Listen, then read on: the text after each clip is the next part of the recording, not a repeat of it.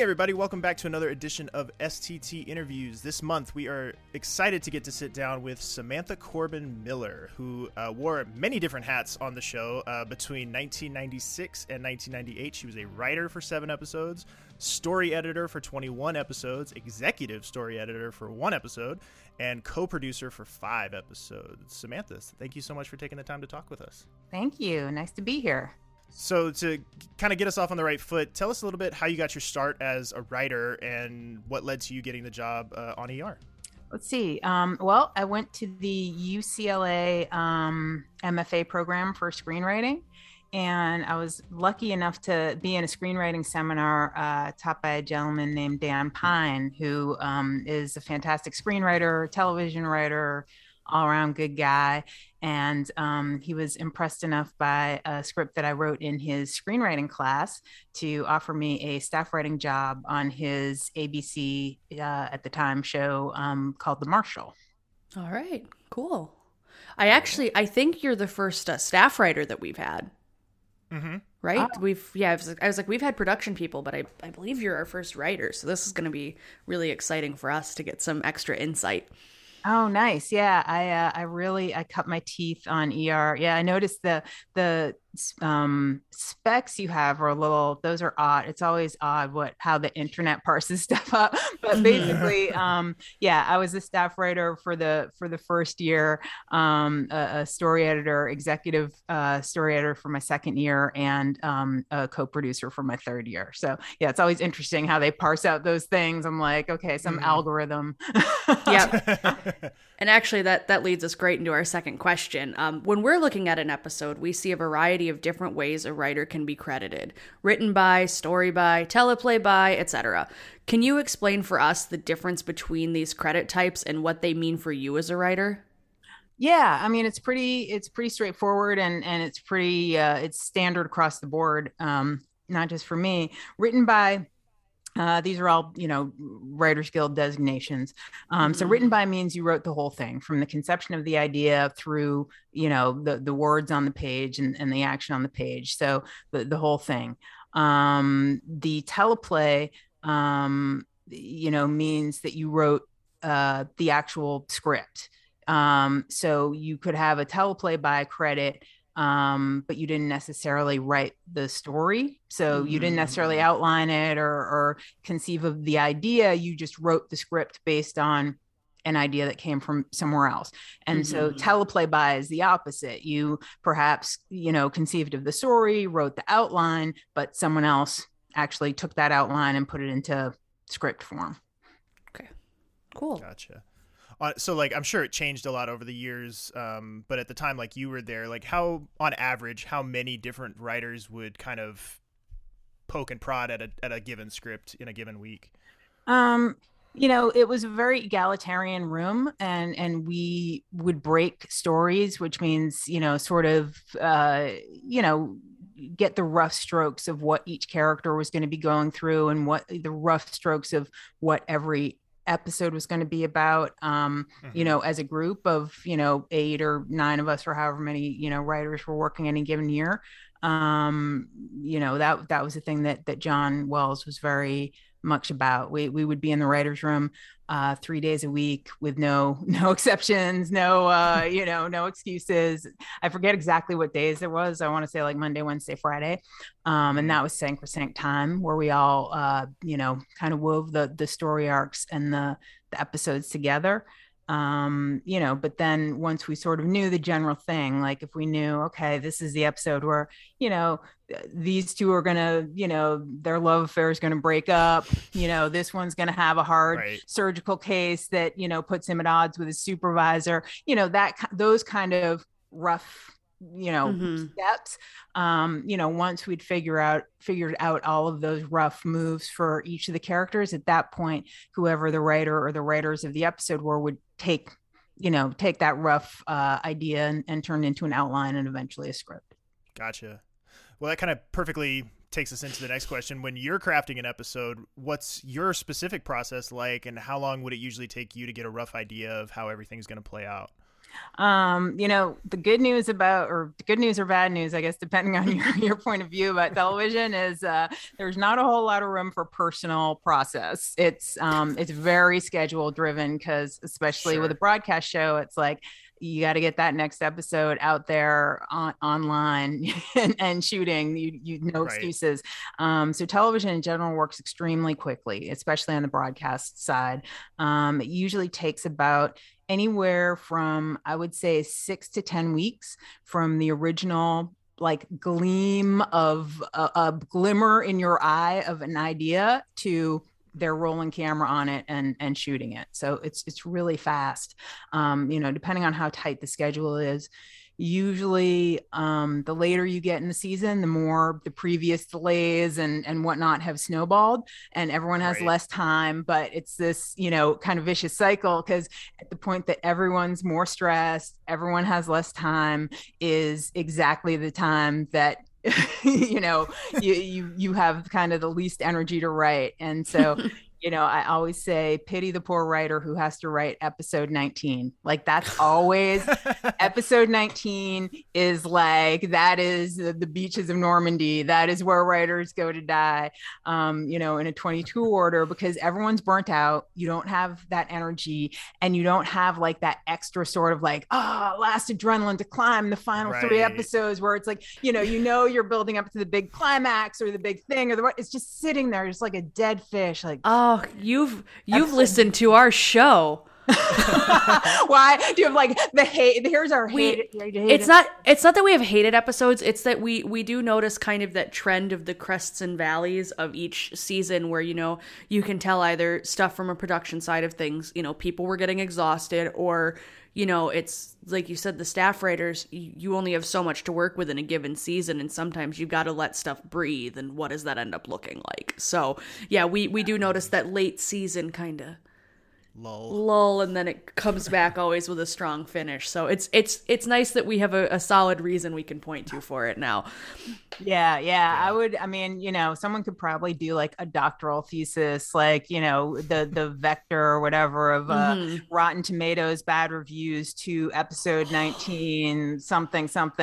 But yeah, you just gave Daniel an idea for another bonus episode.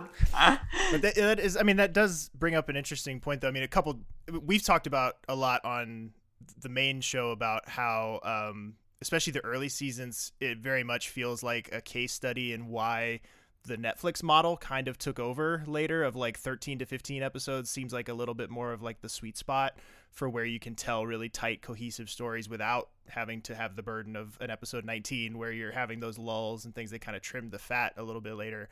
But there's also like, I'm assuming they're probably, like you said, with there being that pressure to get a new episode out every Thursday, there's not really a ton of time for you to reflect or appreciate a given episode after it goes out. You kind of just like get it out the door and then you're on to the next one. You're not even thinking about whether or not the one you just put out was any good. You're just like, on to the next, right? Like, yeah, you're just pretty relieved that you're out of the hot seat at that point in time and that someone else is under the gun of production or prep or whatever. So you usually get maybe about a week to exhale and get some sleep. And then it's like, you're back on that wheel of, okay, come up with the next one. Yeah. But your first episode was in early season 3. It's a very memorable one for us, especially, called Last Call, where Doug brings home a date into the ER after she suffers a pretty severe seizure. Do you have any memories of putting this first episode together, and were you happy with the finished product? Yeah, I'll tell you that episode because it was my first episode there. And I remember I was terrified. I'd spent half a season on The Marshal, which was my first ever show, coming out of school before it was canceled, and after that show was canceled, I was unemployed for 7 months. And literally an agent had appeared out of nowhere, like jumped out of a tree and said, "Hi, I'm your agent." And when I got that job and I was like, "Okay, I guess you're my agent." And when the show got canceled, he faded back into the bush, like the Homer Simpson meme. So good. Didn't return my calls. And I was really stressed out. And I finally got a new agent, and he got me on ER, like within a couple weeks of signing with this miracle worker. Wow. And at that point, when I came on, season 3, the show was a juggernaut. It was, Right. I mean, it was the number one show in America. Like we were getting 45 million viewers a week, like on just an average workaday episode. And I'm this new kid, and I was very much a kid, coming into season 3 in this like legendary room of superstars, so I was just intimidated. I mean, beyond belief. And I figured maybe they'd like give me an episode or half an episode late in rotation. I figured like I'll start episode 19, like I'll just roll in. They'll put me somewhere where I can't do any damage. And instead they were like, you're writing episode 4. And I was like, what? Say what? So yeah, they said you're doing episode 4, and then they were like, oh, and by the way, we want you to destroy America's sweetheart, Doug Ross. Like if you could do that, that would be great. So it was like off the dome. It was like, oh, okay, no pressure at all. So the story was actually based on a doctor I'd spoken to, who shall remain nameless, who had an experience of a one-night stand, having a medical emergency, and having to bring them in. And, their experience wasn't as dramatic as the Doug Ross experience. I don't think that they, brought this person in, in their arms, but, it had its impetus in truth, like so many of our stories did. And in terms of the finished product, I mean, I was beyond thrilled. Like it was unbelievable. Like to this day, and I've written a ton of stuff since. It really is one of the episodes of television I'm most proud of having written. Absolutely. Well, I will let you know from a personal note, that episode still hits as hard as it did when it aired. I personally have epilepsy, and my sister and I both do, actually, and that's one that we will watch, but it's a good one. It's very well done, and like it's the best lesson for wear your Med Alert tags, kids. Don't. Yeah. So yeah, like just so when we were actually looking through your oh my God, your portfolio, we'll say it that way. When we were looking through your list of episodes, I'm sorry, it's been a long weekend.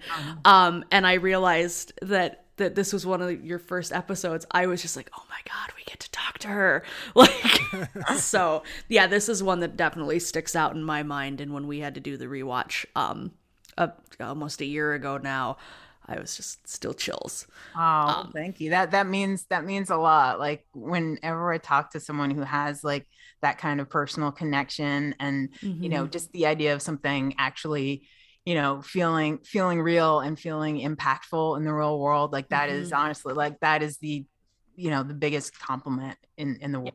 So thank you. You're welcome. That's my little personal side note. But moving on, you had mentioned that it was a juggernaut by the time you had started. And ER was a show that hung its hat not only on fast-paced dialogue, but also the medical accuracy as well. How much of an adjustment was it for you to tailor your writing style to fit the speed and authenticity that the show was looking for?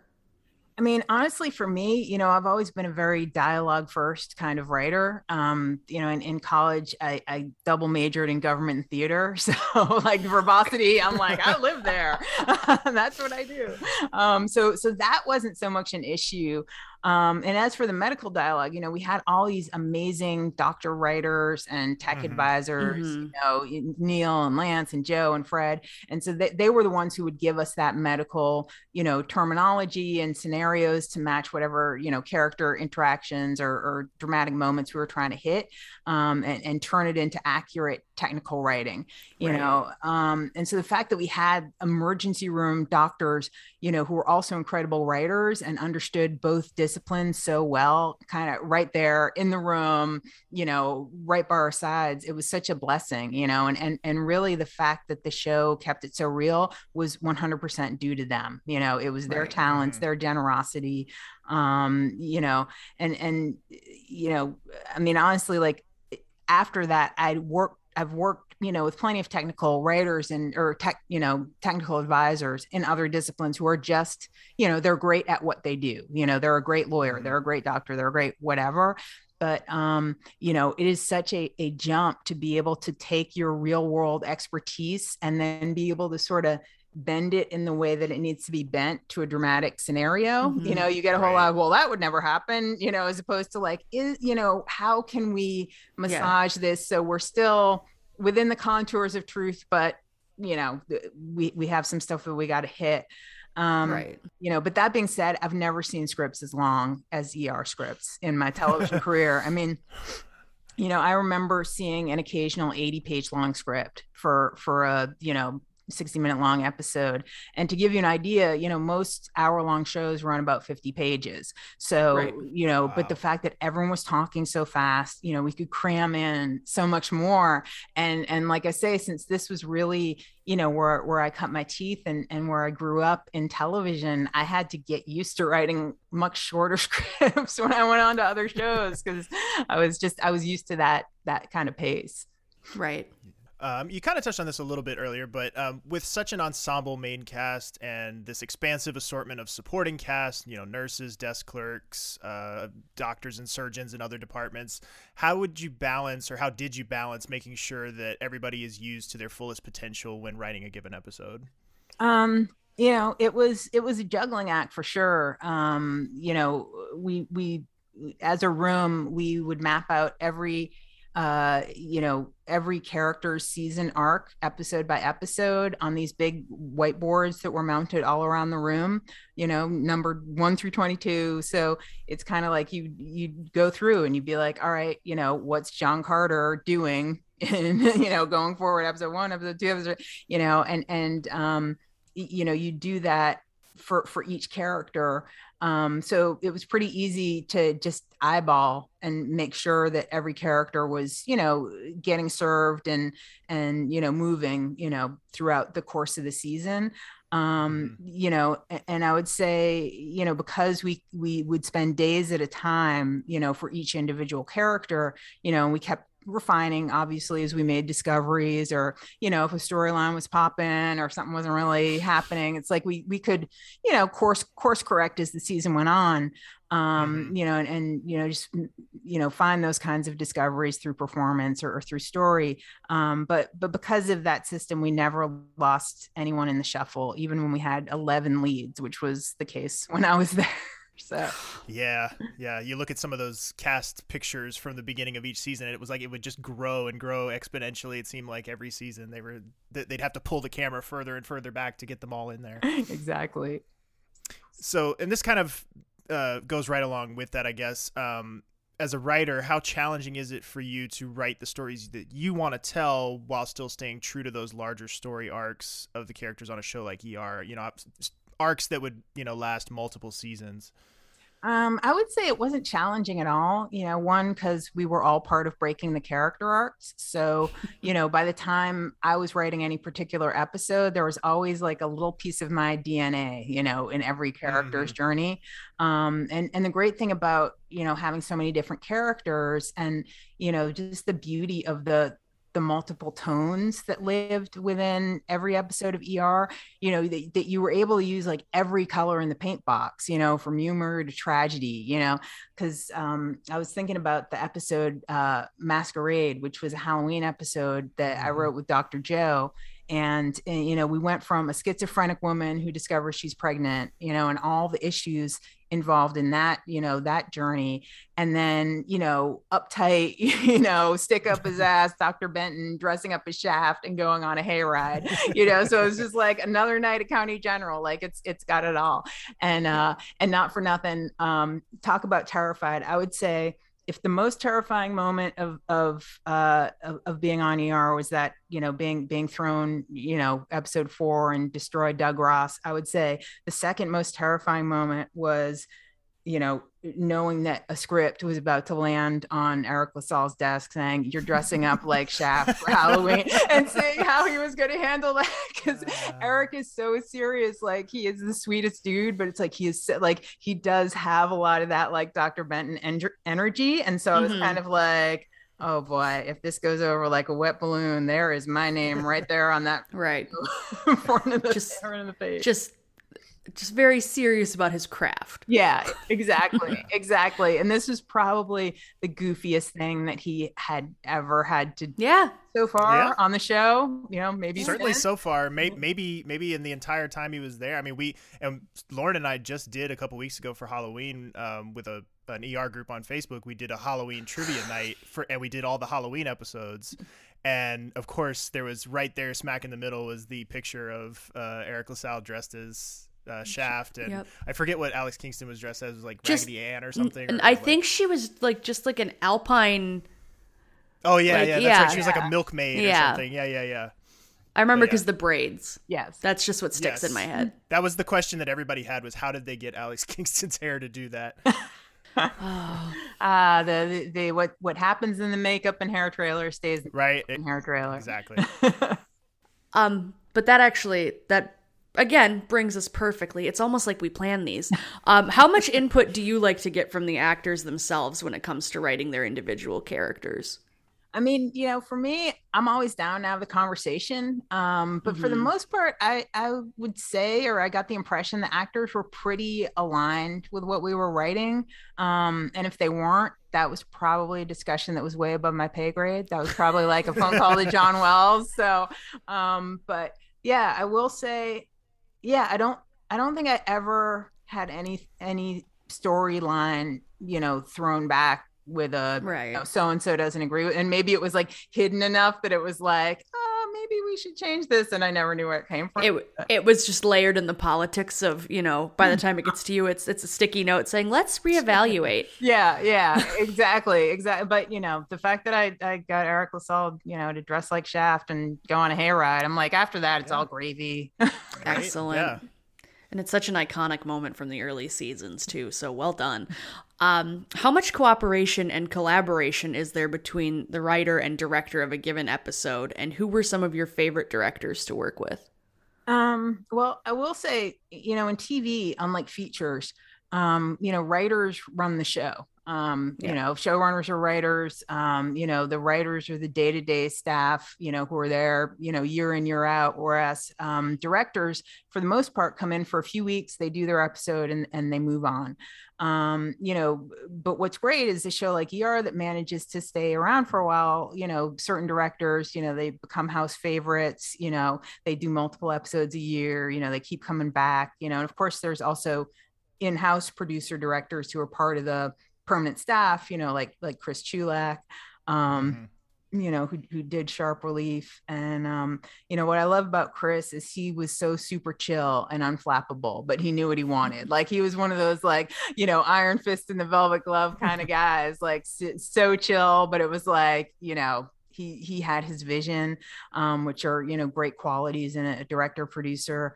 For Last Call, they brought back Rod Holcomb, who did the pilot, and he created the template, he created the look of the show and that groundbreaking, look that you think about. So, to have the man himself directing my first episode was such an honor, amazing. And he's also a lovely human being, just a warm, lovely person.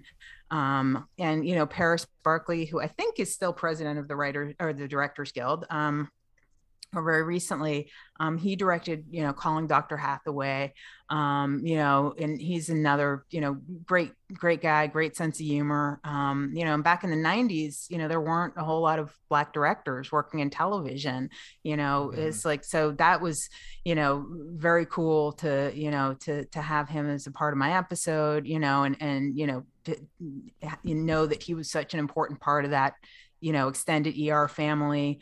Darnell Martin, she's a woman of color. I'm a woman of color. She was out there doing her thing. She did Ground Zero, so, that was kind of a cool thing. The show was just very inclusive, not just in front of the camera, but behind the camera, and once again, it's like, times they are changing and not such a big thing, maybe now in the end of 2021, but back in the day in the 90s that was very different. So I mean, I know for sure there's quite a few more writers and directors of color as we got along in the seasons, but and you may not know, but were you the first writer of color on the show? Because I don't remember. I mean, obviously we knew some of the names, like you said, like Joe Sachs and Mimi Leder and Lydia Woodward and some of the Carol Flint. Like there was quite a few names that we got to know over the course of a few. But I think you're the first one that I remember noting that I was like, oh, we finally have a writer of color. I wonder, could you be the first? I was just like, yes. I might be. Yes, I was. There you go. You can add that to your resume. Yeah, there you go. Yeah, no, I think, and after me, I think Chris Mack came in, who's actually a dear friend of mine, and he's now a fancy Netflix executive. Ooh. And the dearly departed David Mills, who, amazing writer, amazing dude. So yeah, but you are correct, sir. So you kind of touched on this a little bit earlier as well. A couple of the episodes you wrote were themed episodes, Homeless for the Holidays, a Christmas episode, the previously mentioned Masquerade, a Halloween episode. What's more fun for you creatively, taking an established idea like a Christmas episode and trying to find a new spin on an old formula, or when you start completely from scratch and build a story that's not centered around a specific theme? Yeah, it's funny, because, when I got there, pretty much the whole time I was there, I was the kid on the staff. I was probably at least 10, if not 15 years younger than like most of the other writers.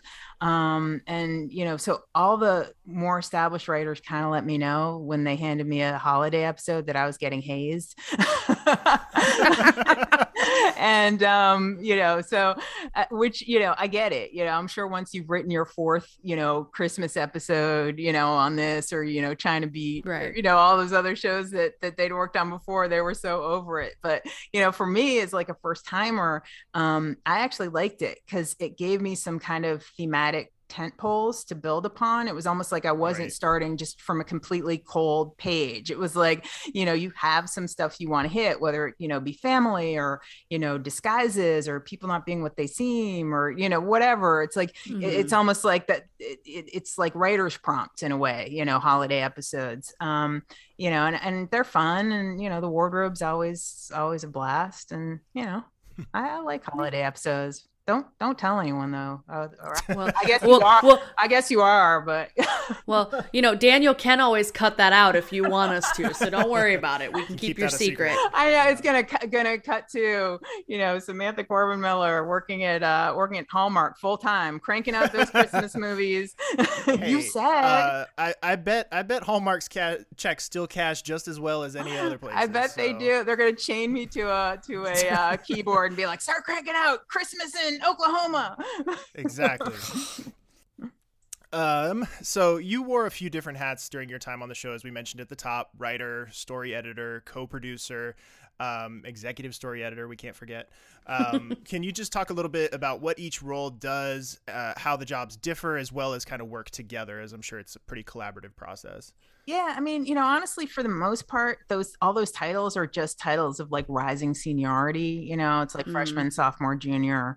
Staff writers and story editors are the most junior members of the staff. And then as you start taking on producer titles, you have a little bit more seniority, a little bit more autonomy, a little bit more responsibility in terms of production, whether it be on set or in casting or post-production, editing, or, maybe even overseeing, more junior writers' work. But the one thing I will say about John Wells is he wasn't as strict with titles as a lot of showrunners. Most showrunners who I worked with after him, pretty much from the beginning, he encouraged and expected even staff writers to be present and observe every aspect of production. And he was very cognizant of the fact that, today's staff writer is going to be tomorrow's executive producer. So, why not get comfortable with all of this production from day one? So that was really invaluable experience for me. Yeah. I'm sorry. I love the collaborative thing. It's just warm fuzzies. Is there a particular episode or achievement from your time on the show that you're especially proud of? Like I said before, Last Call, it was my first episode. and it was just so magical, and it was so well received, and like you were saying, it's one of those ones that people remember, all these years later.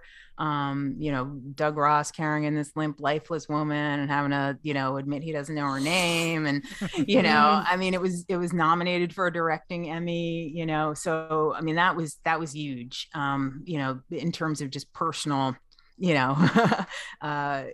feels. And then, overall, I would say, one of the biggest things I'm proud of is humanizing people with HIV. A lot of people don't remember, how stigmatized HIV and AIDS were, in the 90s, but, to personify, that illness in a character like Jeannie Boulet and, all that heart and empathy and beauty, and courage that Gloria brought to that role, so I was really proud of just being part of, opening hearts and minds, and so that, like I say, it's like when stuff touches people in that real world kind of way, that's super gratifying. And then I would say it also meant a lot to me personally that like great writers, like the late great Paul Manning, honestly one of the best writers I've ever worked with, ever read.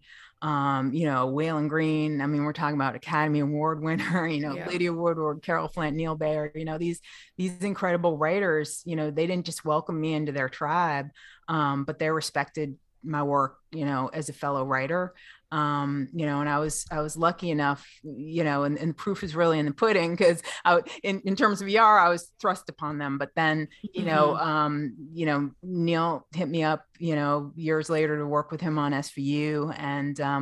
And actually right after I left ER, I went to work with Waylon Green on a TV show based on James Ellroy's LA Confidential for HBO. Oh, okay. And the show never went, but it was probably one of the most fun experiences I've ever had in a writer's room. So it would have been an amazing show.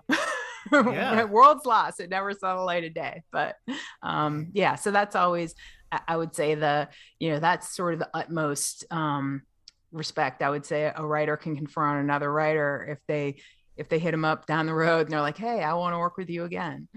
Yeah, you made an impression. Yeah, you mentioned with Jeannie specifically, like, and I know this was not obviously your idea or even one single person's idea, but one of the things that we have talked about on the main timeline has been how much we appreciated how they didn't treat Jeannie's HIV status as a death sentence. Mm-hmm. That her life went on and she was able to do other things, and that her HIV never turned into AIDS, and they never went to that well as like a ratings ploy, or they never just said like, we're gonna absolutely destroy this woman's life just for the sake of popping a rating 1 week. Mm-hmm. That it was treated with a little bit more humanity and a little bit more dignity, and showing people that it didn't have to be a death sentence at a time, like you said, when it was still very stigmatized. I think that was a really like positive portrayal of that. And we actually got to talk to Gloria Rubin a little over a year ago, and she was kind of echoing the same sentiment that like she always appreciated that like Jeannie still got to have a life even after being HIV positive. Yeah, she wasn't just her status. Yeah. Right. Yeah, no, I love Gloria Rubin. She is if it's possible for her to be more lovely in every way, like more off screen even than she is on screen, she is that person. And I know she brought a lot of personal stuff to the table, and it was really important for her. I mean, when you talk about an actor, sort of having input into their character. And I know, for her, all of everything that you mentioned in terms of like, I want to portray someone who is like living with HIV and not having it define me was really important to her. And I know especially, Neil Baer, it was really close to his heart to, make sure we were accurate about that portrayal. But, everyone, down the line and we did our homework, and, we respected it quite a bit. So, yeah. And then you, again, kind of touched on this a little bit. You're very good at this flow thing. You're very it's almost like you're a writer. What lessons, if any, did you take from your experiences on ER in other shows that you've worked on since? It's kind of, it does flow because that same level of veracity that we brought to our medical stories, and that intersection of technical and human, that we brought to the whole Jeannie Boulet journey, made me understand how important veracity is, and it doesn't matter whether it's a medical show, cop show, lawyer show, cattle rancher show, it doesn't matter.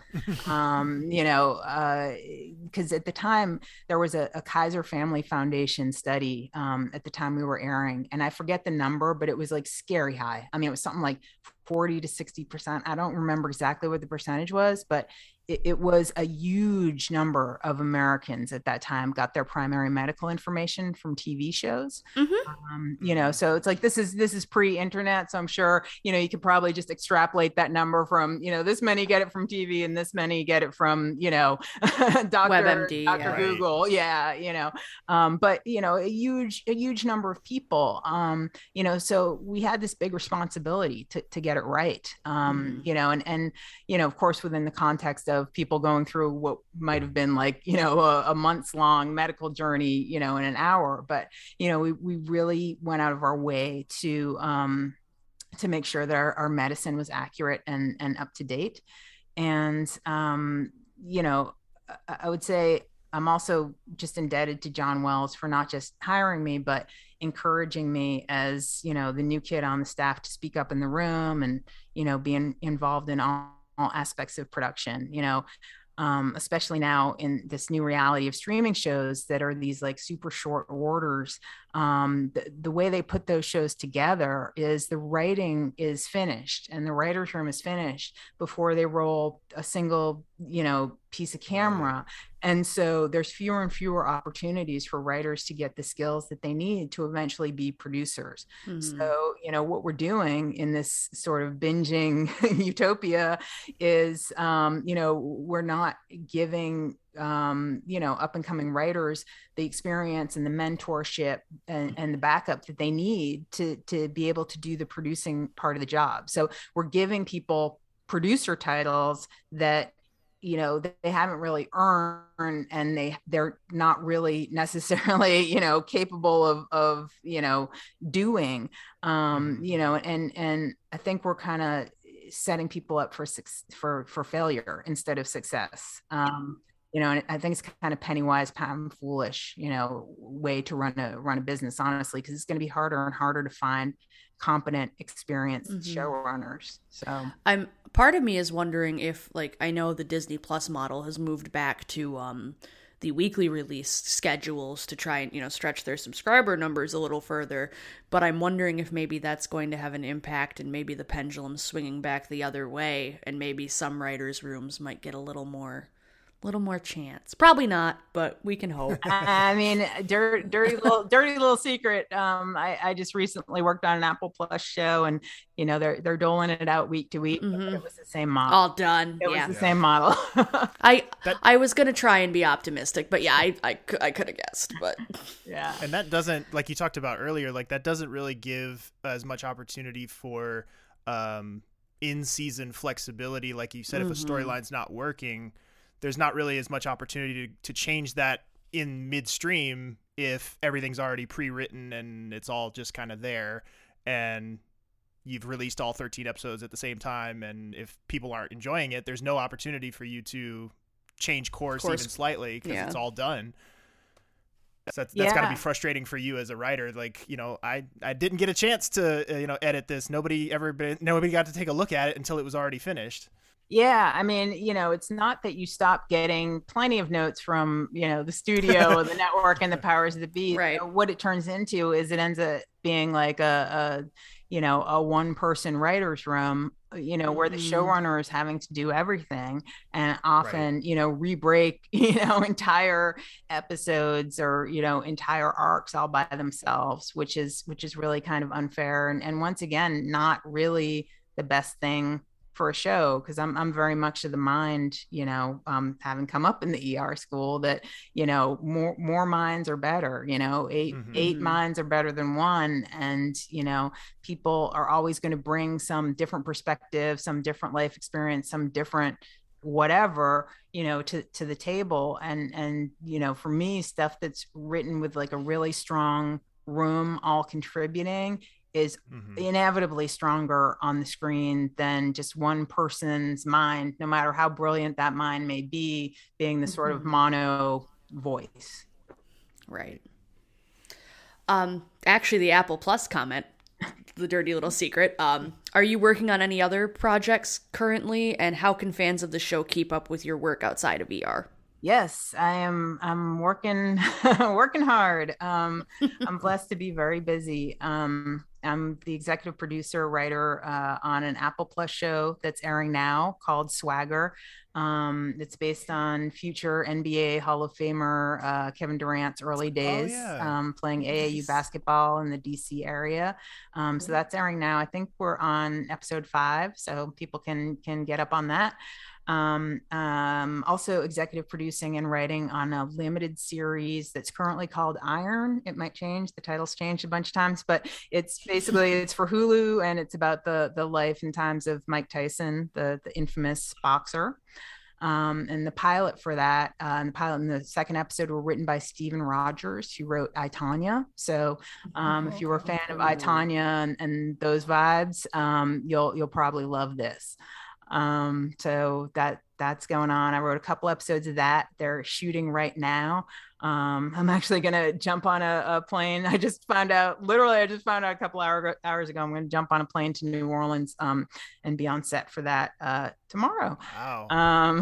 Nice. Yeah. So, well, thank you for keeping your appointment tonight. We appreciate it. Absolutely. I got booster shotted. I'm jumping on a plane. I'm talking about ER. It's all happening. Business Sunday. So yeah, so that one's scheduled to air in spring 2022. And then I'm developing a couple series of my own, both of which, knock wood, in success, I'll be show running, and we'll see them on the air someplace. One is with Bruce Miller of Handmaid's Tale fame and ER fame. And another one with Sean Ryan, who, created The Shield and Terriers and Running SWAT. So, just doing cool stuff with cool people. So it's hectic, but it's pretty amazing. I just have to say, it is so nice. We've been grateful enough to be getting interviews since December of 2019, I would say, or early 2020. It has been night and day to hear what people's answers are now compared to what they were a year ago, because now we're all vaccinated and can actually go do things again. So it's so good to hear people are busy again. Yes, no, definitely. And to be able to, to produce material in the way that you want to, and just, interact and communicate, but I kind of ain't mad at Zoom, for some of the stuff. I mean, the fact that you can you don't have to drive across town to, nice. have a 45-minute, water bottle meeting with, an executive that you're never going to talk to again. That's, I don't mind Zoom. Fair. So one final question that we've made a habit out of asking everybody. What do you think it's important for fans of ER to know about it from your unique perspective? In other words, when you think back on your time on the show, what would you want fans to know about the experience that wouldn't necessarily be clear just from watching? I think the biggest thing was the amount of social responsibility that everyone, from the cast to the crew to the writing staff felt. We were very aware of how many people worldwide were watching the show. We were, like I say, we were getting 45 million plus a week in the US, but I think we were on in like 100 countries, and this is before streaming. This is straight up linear, I remember I went to Ireland one Christmas, and I turn, and I'm doing Christmas stuff and holiday stuff and hanging out with family. So I'm not sitting in front of the TV all day, but I turned on the TV 7 different times. I saw episodes of ER airing when I was in Ireland. So I was like, this is insane. So, just given that and given what I was talking about before, in terms of people getting their medical information, from the show and information, from everything, whether it be HIV or family planning or homelessness or, so many, important issues, people are getting this information, from shows like ours. So, because of that, everyone was just super committed to getting it right, not just in terms of medical accuracy, but, character portrayals and how the sets and how the costumes looked, all of it, I mean, if you went down to that set, ours was one of the, if not the first set, it was pretty rare that we actually had a ceiling, which is like, doesn't really seem like much, but most sets, it's like an open box and the ceiling just goes up to the rafters, like you're behind stage at a play.